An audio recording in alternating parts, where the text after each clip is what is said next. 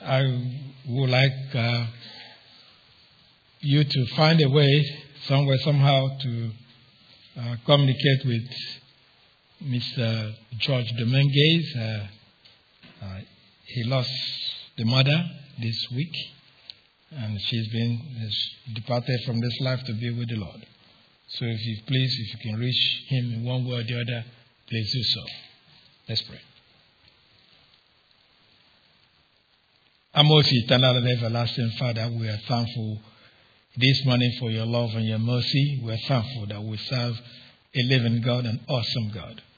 Father, we have gathered together this morning in obedience to your instruction that we should do so, especially as we see the evil days draw near. We know we are in tumultuous times, but we also understand that underneath are the everlasting arm that sustains us.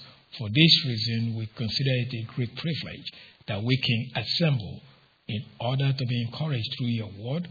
We also recognize that the human mind is incapable of understanding anything that is spiritual apart from the ministry of God the Holy Spirit. So it is a request that God the Holy Spirit, the perfect communicator, will enable us to hear precisely what you have for us this morning.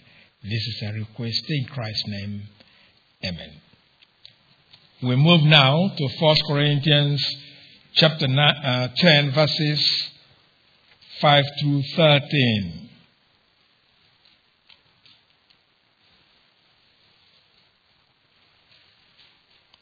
First Corinthians chapter 10, verses 5 through 13. It reads, "Nevertheless, God was not pleased with most of them. Their bodies were scattered over the desert. Now these things occurred as example to keep us from setting our hearts on evil things as they did. Do not be idolaters, as some of them were, as it is written. The people sat down to eat and drink and got up to indulge in pagan revelry. We should not commit sexual immorality, as some of them did, and in one day 23,000 of them died. We should not taste the Lord, as some of them did, and were killed by snakes. And do not grumble, as some of them did, and were killed by the destroying angel. These things happened to them as examples and were written down as warnings for us, on whom the fulfillment of the ages has come. So, if you think you are standing firm, be careful that you don't fall. No temptation has seized you except what is common to man, and God is faithful. He will not let you be tempted beyond what you can bear. But when you are tempted, He will also provide a way out so that you can stand up under it." Now, in our introduction of the section of 1 Corinthians chapter 10, verses 1 through 13, that is concerned with learning from Israel's experience during the Exodus, we indicated that there are two subsections that capture the overall theme of Israel's experience in the desert. We have considered the first subsection that covers the shared blessing of Israel under the leadership of Moses, described in verses 1 through 4. Recall, though, that the message of that section that applies to us is this: you should, under the right spiritual leadership, enjoy God's blessings through Jesus Christ. Now, in this second subsection, we are concerned with God's judgment on many Israelites, as given in verses 5 through 13. Now, the general message, though, of the Holy Spirit in this section is that God killed some Israelites that enjoy His blessings in the desert for displeasing Him, which death serves as an example and a warning against displeasing God. Now, based on this general message, we drive now the specific message of the Holy Spirit to us as believers in Christ today. A message then of the Holy Spirit that He wants me to convey to you is this: enjoyment of God's blessing under a good spiritual leader will not shield you from His judgment if you displease Him.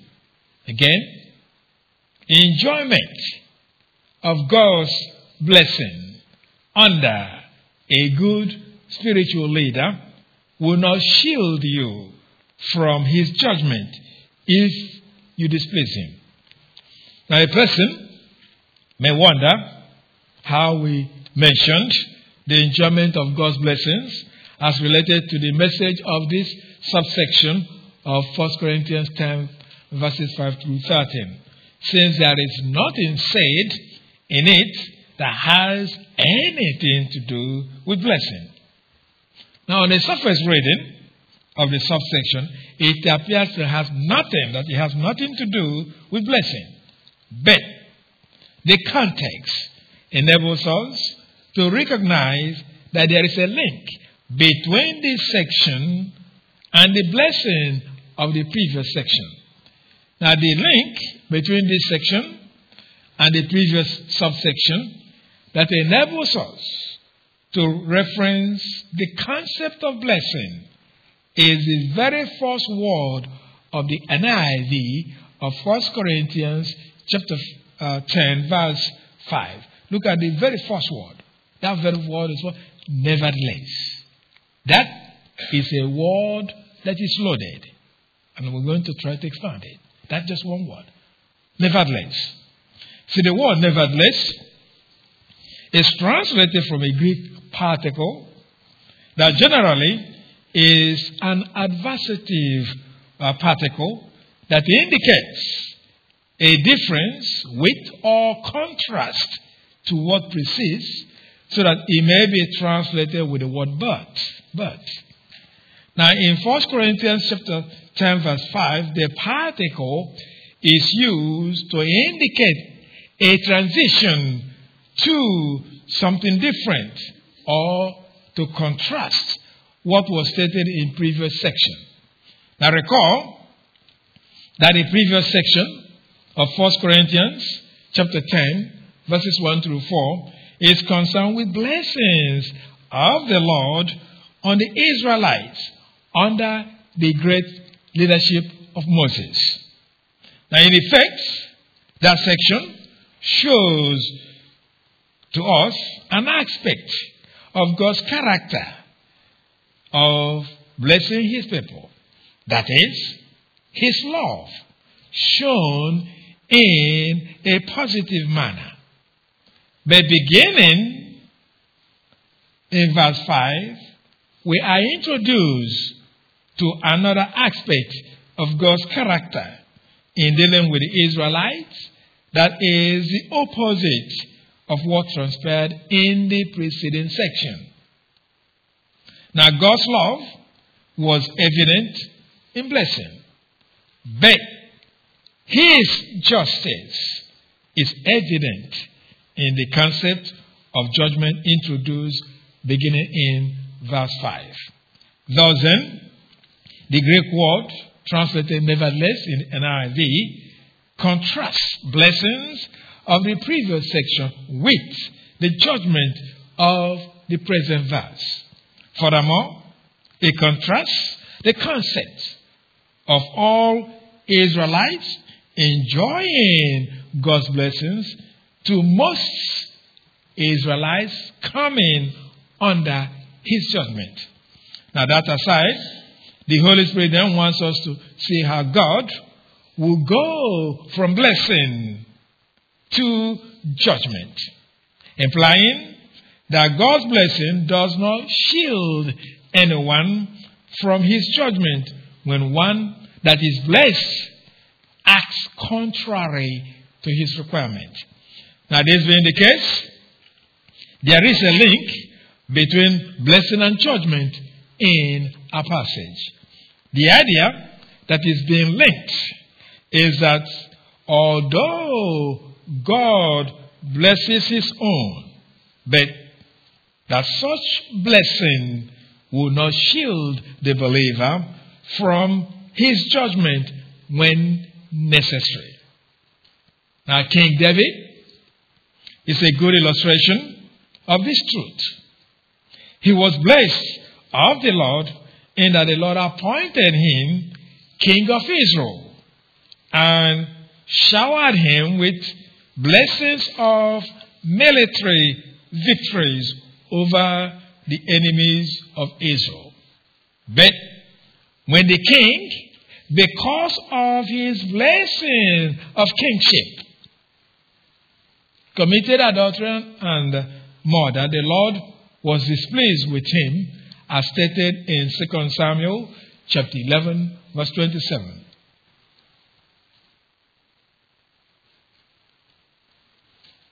Second Samuel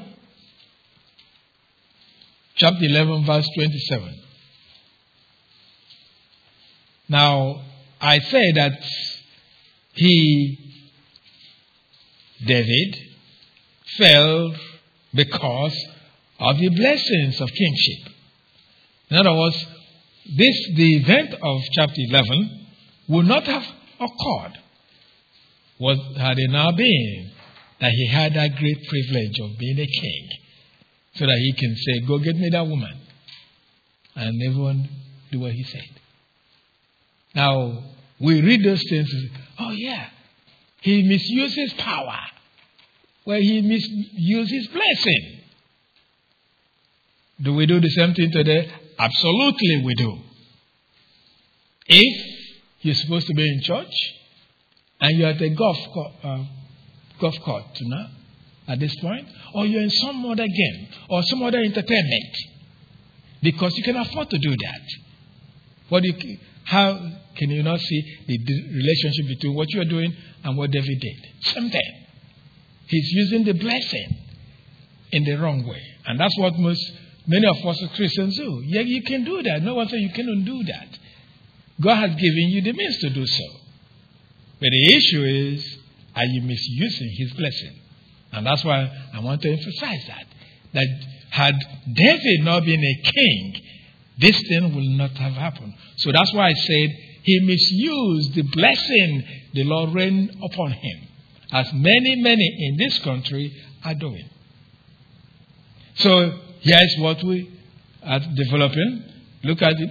2 Samuel 11:27 says, after the time of mourning was over, David had her brought to his house, and she became his wife, and bore him a son.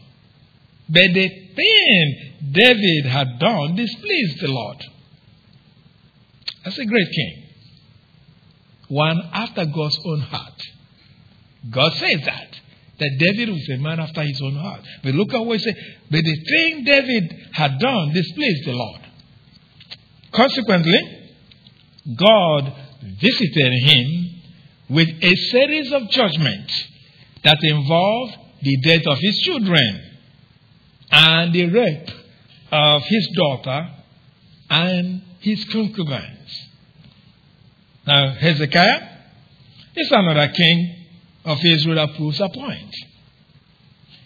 He was certainly blessed of the Lord, as indicated by him being successful in his endeavors, as stated in 2 Chronicles chapter 32, verse 30.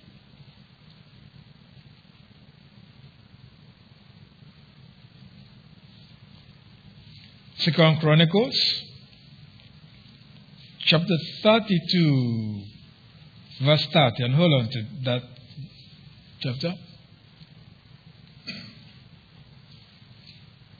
Second Chronicles chapter 32, verse 30 reads, it was Hezekiah who blocked the upper outlet of the Gihon spring and channeled the water down to the west side of the city of David.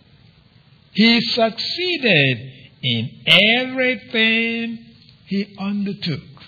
That's a blessing. He succeeded in everything he undertook. That, my friend, is a blessing.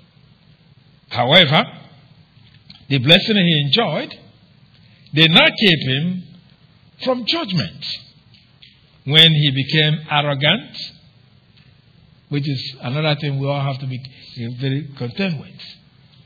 We're all constantly facing the temptation of being arrogant because of one thing or the other. So when Hezekiah became arrogant, then something happened. As we read still in 2 Chronicles chapter 32, look at verse 25. Look at verse 25. It reads, but Hezekiah's heart was proud, and he did not respond to the kindness shown him. Therefore, the Lord's wrath was on him and on Judah and Jerusalem. So we should not really, we shouldn't be surprised that God's blessings does not shield us from His judgment when we live in disobedience, as this concept was clearly conveyed to Israel through Moses, as we read in Deuteronomy chapter 11, verses 27 through 28.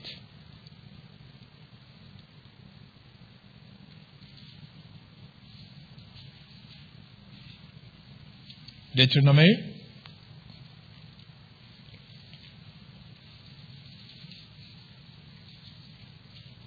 chapter 11, verses 27 through 28. It is the blessing if you obey the commands of the Lord your God that I am giving you today. That's the blessing. Then look at this. The curse. If you disobey the commands of the Lord your God and turn from the way that I command you today by following other gods, which you have not known. So, anyway, the point is that the word nevertheless of 1 Corinthians 10 verse 5 indicates that the verse then is linked to the concept of blessing introduced in the preceding section. Therefore, we are correct then in presenting the message of 1 Corinthians chapter 10 verses 5 through 13 in the way that links the concept of blessing of the previous section to judgment of our present section. So again, the message of this section that we're considering is this, that enjoyment of God's blessing under a good spiritual leader will not shield you from his judgment if you displease him.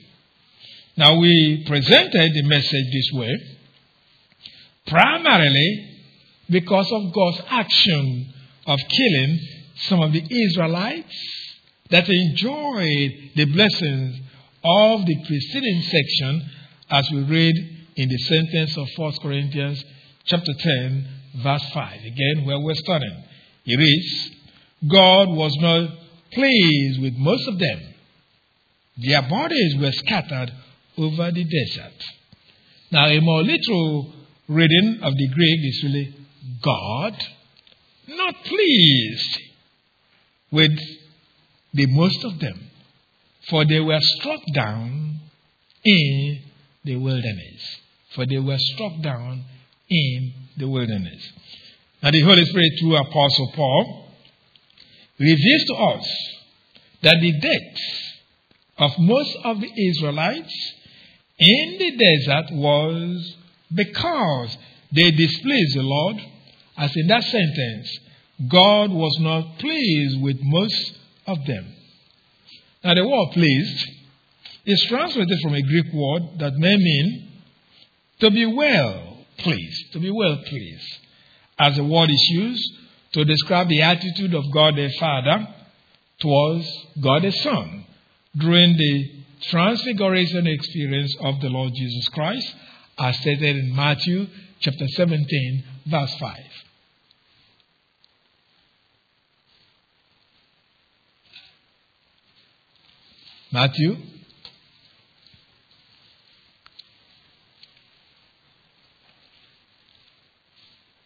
Matthew chapter 17. Verse 5.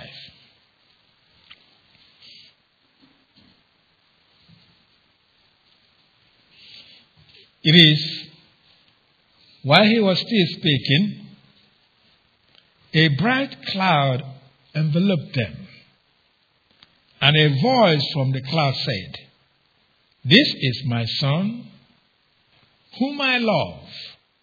With him I am well pleased. Listen to him." Now the word can mean to prefer, as Apostle Paul used it to express his preference in relationship to being with the Lord than to be on this planet, as we read in 2 Corinthians chapter 5, verse 8.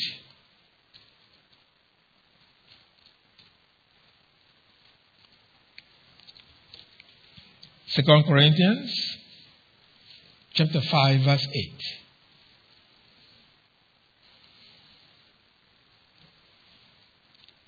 Second Corinthians chapter 5, verse 8 reads, "We are confident, I say, and will prefer to be away from the body and at home with the Lord." That word "prefer" is the Greek word "eudokeo," that is translated, please, in the passage we're studying. Now, the Greek word may mean to take delight, as Apostle Paul also used the word to describe his attitude towards the Thessalonians, as we read in 1 Thessalonians chapter 2, verse 8.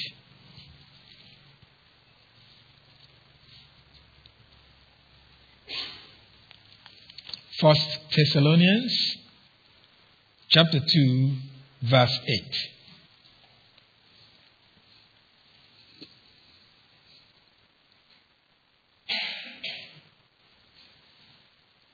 First Thessalonians chapter 2, verse 8 reads, "We loved you so much that we were delighted to share with you not only the gospel of God, but our life as well, because you have become so dear to us." Here the word is translated delighted. Now in our passage of 1 Corinthians 10, verse 5, it is in the sense to take delight.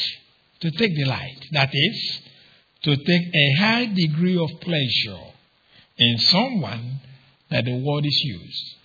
Now since our word is used with the negative not in the Greek, then we are informed of God's displeasure with most of the Israelites, as in the sentence, God was not pleased with most of them. Now it is interesting to note that it is with majority of the Israelites that of the Exodus generation of certain age that displeased the Lord. Not all of them, but most of them of certain age. Now you see, the word "most" in the phrase "most of them" is translated from a Greek word that may mean many, much, but here it has the sense of majority. The fact that majority of the Israelites displeased the Lord should cause us, each and every one of us, to be careful about following the crowd. Now, as I've stated several times, it is rare for the majority to be right in things that please God. Very rare. And I'm even talking about Christians. Very rare. You have to understand that. That's just the way the fallen human nature has caused things to be for us.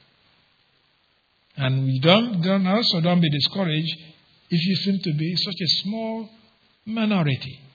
The rest of them are talking something else, and you're the only one holding to some truth. It shouldn't surprise you. All I have to say is, look at the flood. A whole world. How many people were saved? 8. That tells you something. I'm talking about Christians. Now, we have a lot of Christians, and they, I'm not saying they're not saved, but when it really comes to being devoted to the Lord, very few are really devoted. I mean, truly devoted. They can talk about it, but when it comes to action, you find very few people are truly devoted to the Lord. That's what you should expect. But what we're studying here, most of them believers. Of course, what we should understand is that it's often because that we do not want to be persecuted that we are willing to go along with what we know to be contrary to the truth of God's word. However, we should recognize that God is displeased with those who move away from the truth because of persecution, as that is part of what the human author of Hebrews stated about God's displeasure towards certain kind of believers in Hebrews chapter 10, verse 38.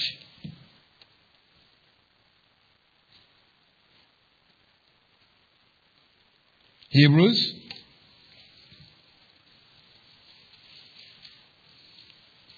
chapter 10, verse 38.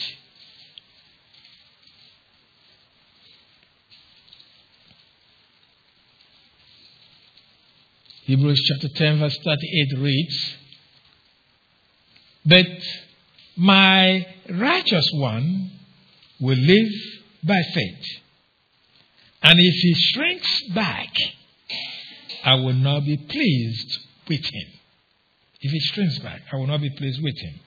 So anyway, the point is that the phrase of 1 Corinthians 10:5, most of them, should cause us to be careful to recognize that quite often the majority is wrong regarding things that please God. I'm talking about, again, like I say, no, we're not just talking about unbelievers, even believers. Majority of time. That's what you have to contend with. Now, be that as it may, the Holy Spirit tells us through Apostle Paul that the Lord was not pleased with majority of the Israelites of Exodus generation.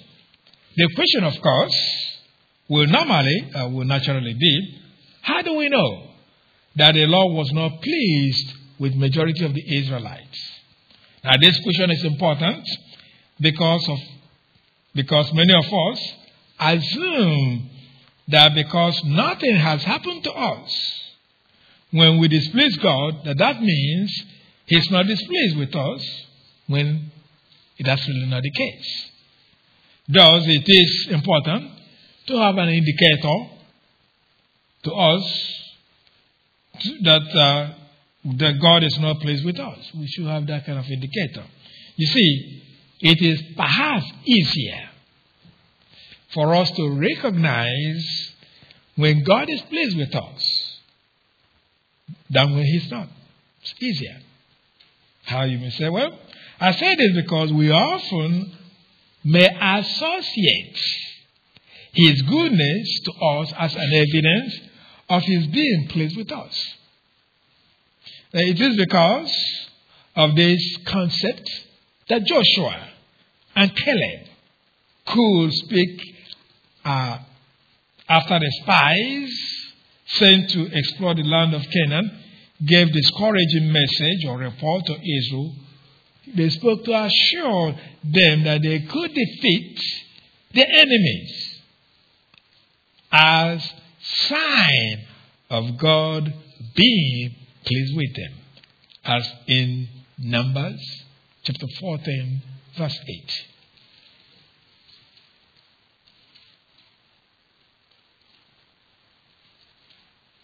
Numbers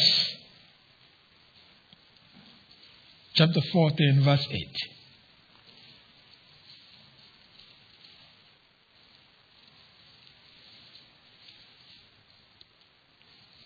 Numbers chapter 14, verse 8 reads, if the Lord is pleased with us, he puts as a condition, because what that means, he will lead us into that land.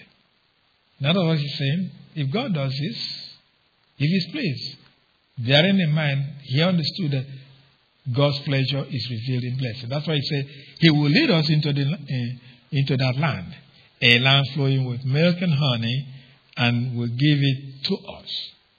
Now, following this understanding that God's goodness to us may reveal he is pleased with us, the psalmist stated that because his enemies did not defeat him in battle, that proves God is pleased with him, as we read in Psalm 41, verse 11.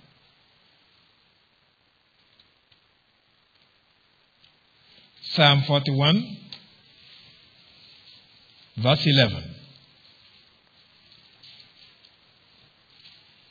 Psalm 41, verse 11 reads, I know that you are pleased with me. See, that's the psalmist declaring. He said, I know that you are pleased with me.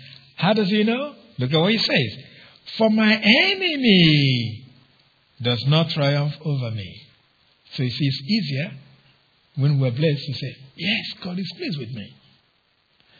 In addition to seeing God's goodness to us as evidence of his being pleased with us, the Holy Spirit tells us that God answers our prayers when he is pleased with us, according to 1 John chapter 3, verse 22.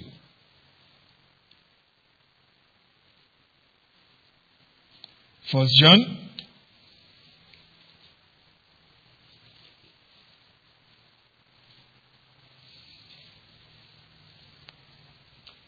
John chapter 3, verse 22.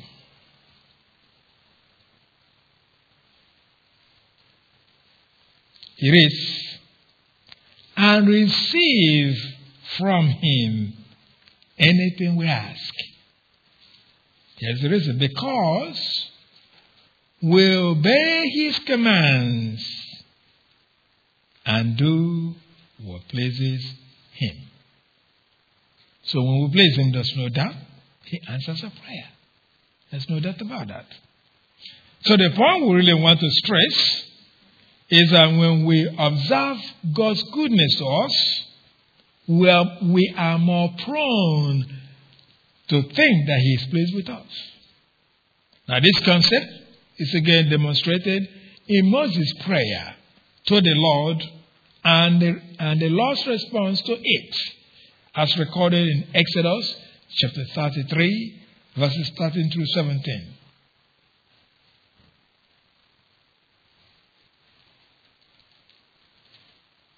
Exodus chapter 33, verses 13 through 17. Exodus chapter 33, verses 13 through 17. It reads, if you are pleased with me, teach me your ways so I may know you and continue to find favor with you. Remember that this nation is your people. The Lord replied, my presence will go with you and I will give you rest. Then Moses said to him, if your presence does not go with us, do not send us up from here. How will anyone know that you are pleased with me and with your people unless you go with us? What else will distinguish me and your people from all the other people on the face of the earth? Now that's an important question that Moses posed to the Lord, that many of us Christians probably don't think about that. And that is, are you conscious of being different from your contemporaries who are not believers? Are you conscious that there's something that distinguishes you from those who are your contemporaries, similar to what we study in what's called Dare to be Different? So that's what he's saying. There has to be something, and we all need to be thinking that way. Is there something that distinguishes me from my contemporary who is not a believer? That's why it says, what else will distinguish me and your people from all the other people on the face of the earth? And the Lord said to Moses, I will do the very thing you asked, because I am pleased with you, and I know you by name. Now that's God saying to Moses, I am pleased with you. So, for that reason, he's going to do what Moses asked. So, Moses really presented two indicators of God being pleased with him and Israel. The first, of course, was for the Lord to teach him his ways. The second is accompanying Israel in his travels that involves helping it to defeat its enemies. So the Lord promised to do what Moses requested. However, we should be careful then to recognize that although the Lord may show us his goodness, that will not shield us from judgment, as we have already stated. God showed Moses that he was pleased with him because of the good things that he continued to do for Israel through Moses.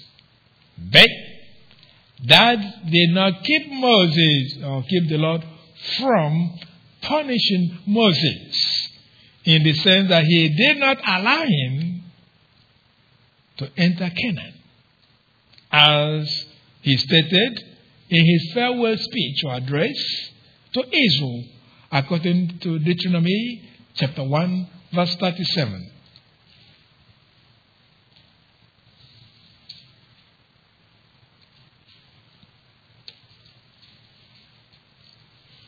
Deuteronomy chapter 1, verse 37.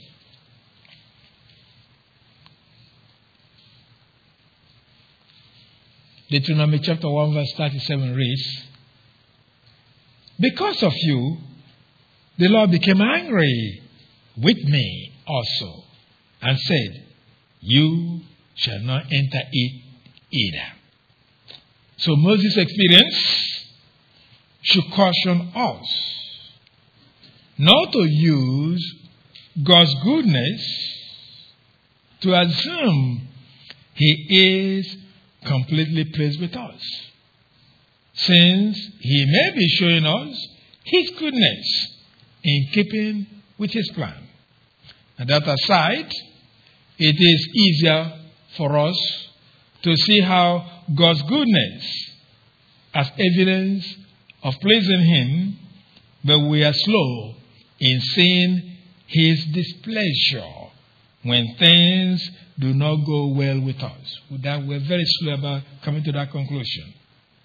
So we recognize that when things do not go well with us, it is probably because God is displeased with us, that the Holy Spirit gave us the undeniable evidence of God's displeasure with majority of the Israelites of the Exodus generation, in what the Apostle Paul wrote in the passage we're studying, 1 Corinthians 10, verse 5, when he says again, their bodies were scattered over the desert. That's the indicator of God's displeasure. Their bodies were scattered over the desert. Now, the translators of the NIV omitted in their translation a Greek conjunction that is part of the last clause of 1 Corinthians 10, verse 5 in the original. In other words, in the original Hebrew text. Now, the Greek conjunction used is one that generally indicates a causal relation between two statements, whereby the second statement gives a reason for or explains the first. And so it's to be translated for in our English versions, as it is done in many English versions of this verse that we're considering. In many English versions, outside the NIV, begin that sentence with the word for. Now, that notwithstanding, it's really difficult to see how the second clause, their bodies were scattered over the desert, gives the reason or cause of the first clause that said God was not pleased with most of them. Now, if anything, the reverse really is the case. In effect, the second sentence gives the result of the first clause. That's the way you see it more. It gives result. This being the case, the Greek conjunction should be translated as that which gives self-evident conclusion drawn from the first clause. Thus, it is better to translate the Greek conjunction using the word so or then. Now, for many times, some of you say, okay, if it's all that, why didn't the translators do that? Well, you have to remember that sometimes most of these translators, they have their own particular interpretation, and that's what they may reflect in the translation. But what I'm saying to you is something we can't deny, that we should or it could be said that this second sentence should begin with the word so or then. The translators of the New Century Version or the contemporary English version reflected this interpretation because they use the meaning so. So also does today's English version or the International Standard Version, since they began their translation with the word so, and so, to begin so that you see, and so their bodies were scattered. And so. So that is, they're using some kind of translation that their interpretation, of course, agrees with what we have just explained. Now, it is true, it is possible to understand the meaning for as providing an explanation to the first clause, but it makes for far better sense that the second clause gives the result of God's displeasure with the Israelites of the time of Exodus. Now, all the same, the fact is that because God's displeasure with the majority of the Israelites of Exodus generation, because of that, He killed them in the desert, as in the clause, their bodies were scattered over the desert. Now, the word bodies is not explicitly used in the Greek text. Instead, the expression bodies were scattered is translated from a Greek word that outside the New Testament means to spread out or to cover. But the word appears only once in the Greek New Testament as a figurative usage of the meaning of to spread out, so means to cause the death of a number of persons with the implication of bodies spread out over an area. Hence, the Greek really means to kill or to lay down.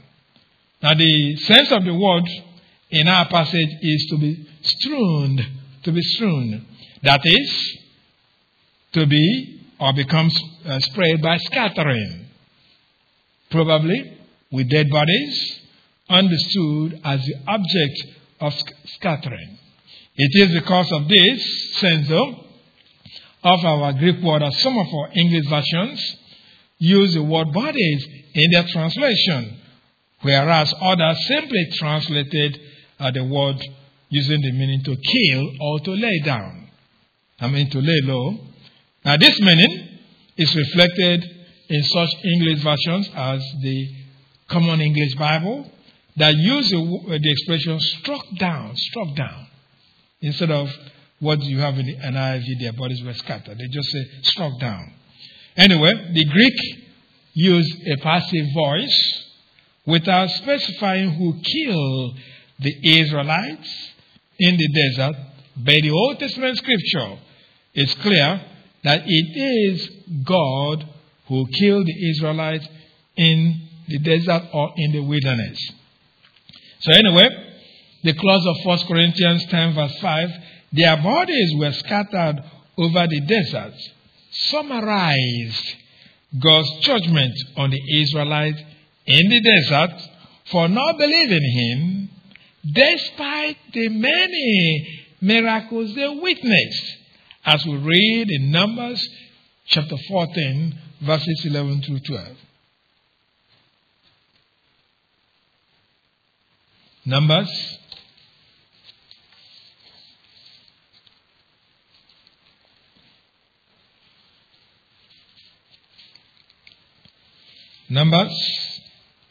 chapter 14, verses 11 through 12.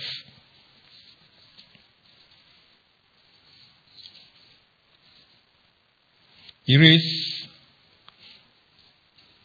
the Lord said to Moses, how long will these people treat me with contempt? How long will they refuse to believe in me? In spite of all the miraculous signs I have performed among them. I see what the Lord is asking. They were all in Egypt. They saw Him bring the 10 plagues. And then they saw Him divide the Red Sea. And they all walked through on a dry land. And in spite of all that, they kept going back to their way of living, contrary to God's instruction. Now, again, these are things that we say, yeah, if it's me and I saw the Red Sea divide, I will follow the Lord, I will do whatever He says. Really? You know, many of us have experienced His goodness in ways we can't explain. Yet at the slightest thing, we forget it and get distracted and do something contrary to His will. But that's what God is saying to Israel. See, in spite of all the miraculous signs I've performed among them, then He said, I will strike them down with a plague and destroy them. But I will make you into a nation greater and stronger than they. Now, that's what God has said to Moses, all because of what was going on with the Israelites. They have enjoyed God's blessings of tremendous proportion. They have seen Him providing ways that is unbelievable. They have seen His deliverance in a way unbelievable. And yet, they decide not to be devoted to Him. And you can see if we say the heart of God. For somebody if you think about yourself, can you imagine you have shown your goodness, kindness, you have bent backwards to somebody to help him or her, and they turn around and stab you at the back. That's kind of thing. You've bent backwards to help. Instead of appreciating you, they despise you. So, if you think about that, we are imperfect human beings. But can you think about the perfect God? That He will do such great things to show these people, you are my treasure people. You have I chosen from all the people of the world. I've made you mine in a very unique way. I have shown you this by the things I did. And yet, they will not be devoted to him. So that's what the Lord says. So now, remember, here he threatened judgment. Go back and look at the passage I just read you. He says, I will strike them down with a plague and destroy them. As a threat God has made. Because Israel will not pay attention to him. Now the threat of judgment by date of the Israelites, of the Exodus generation by the Lord, is further elaborated. Still, in Numbers 14, look at verses 28 through 35.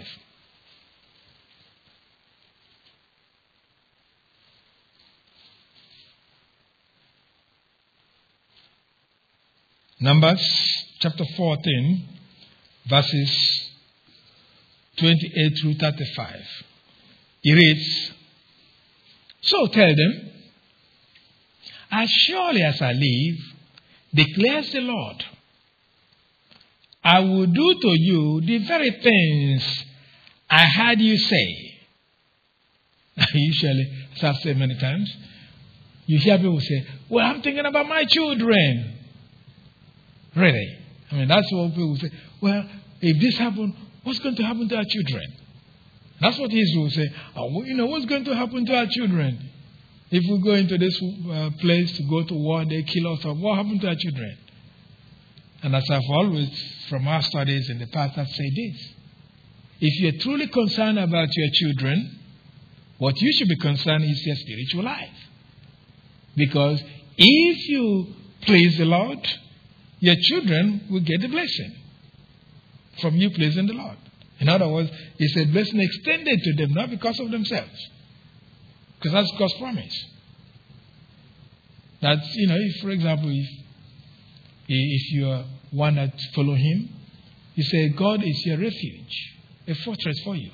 That he will extend to your children.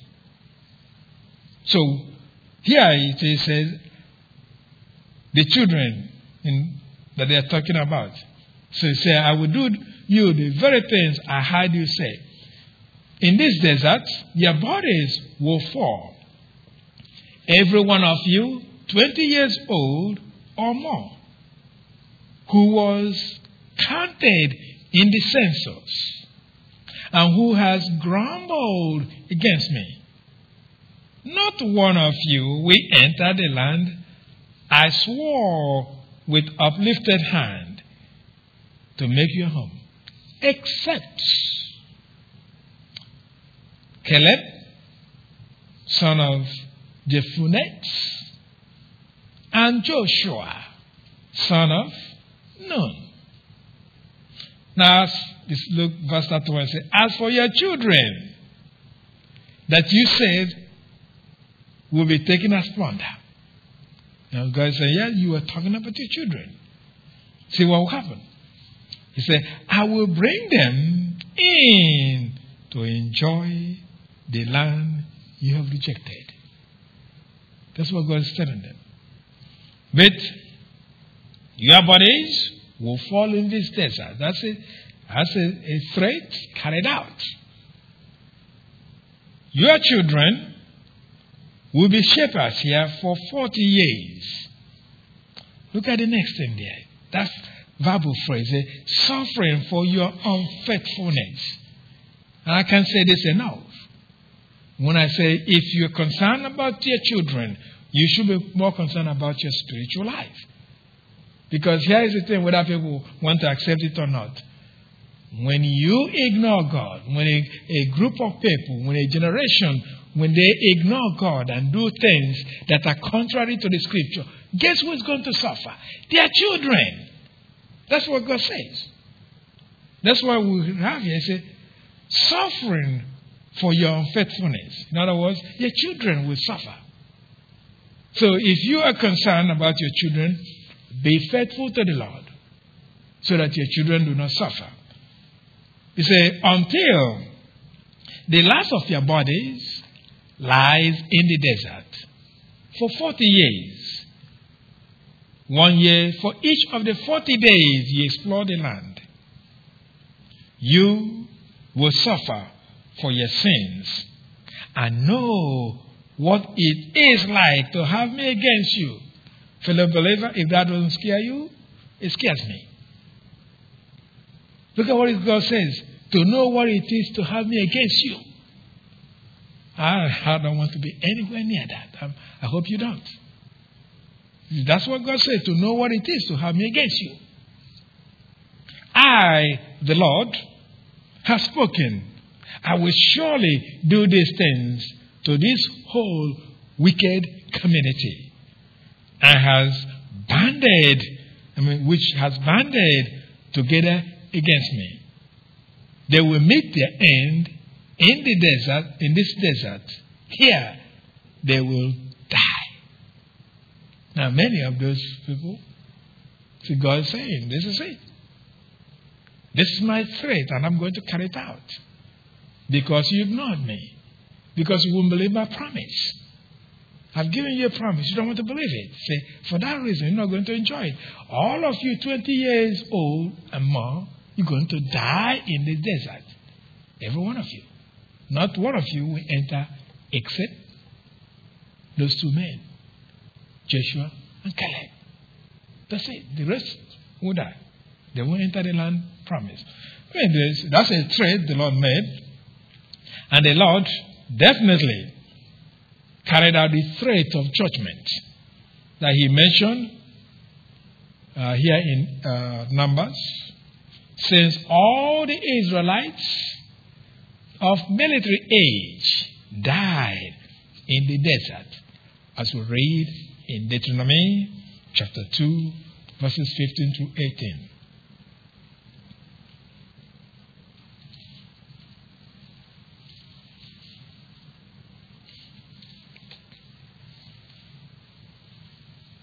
Deuteronomy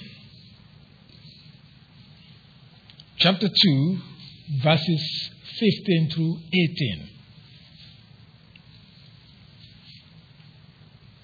It is, the Lord's hand was against them the Israelites, until he had completely eliminated them from the camp.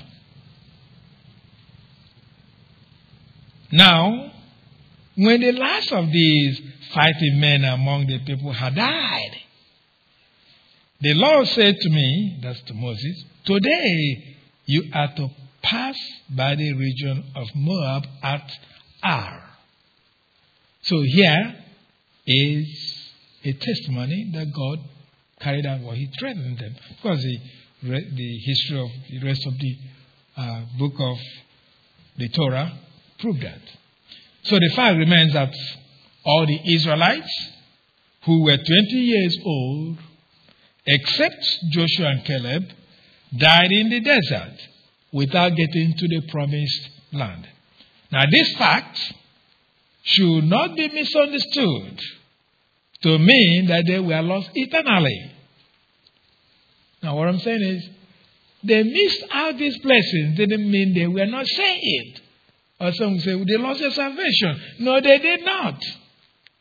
It's just that they did not receive this blessing that God promised.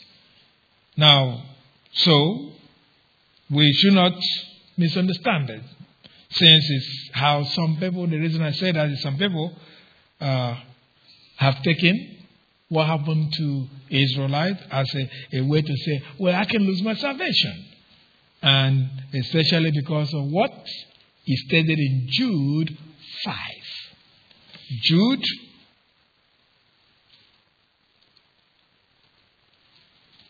Jude 5. Now Jude is just a book of one chapter and verse 5.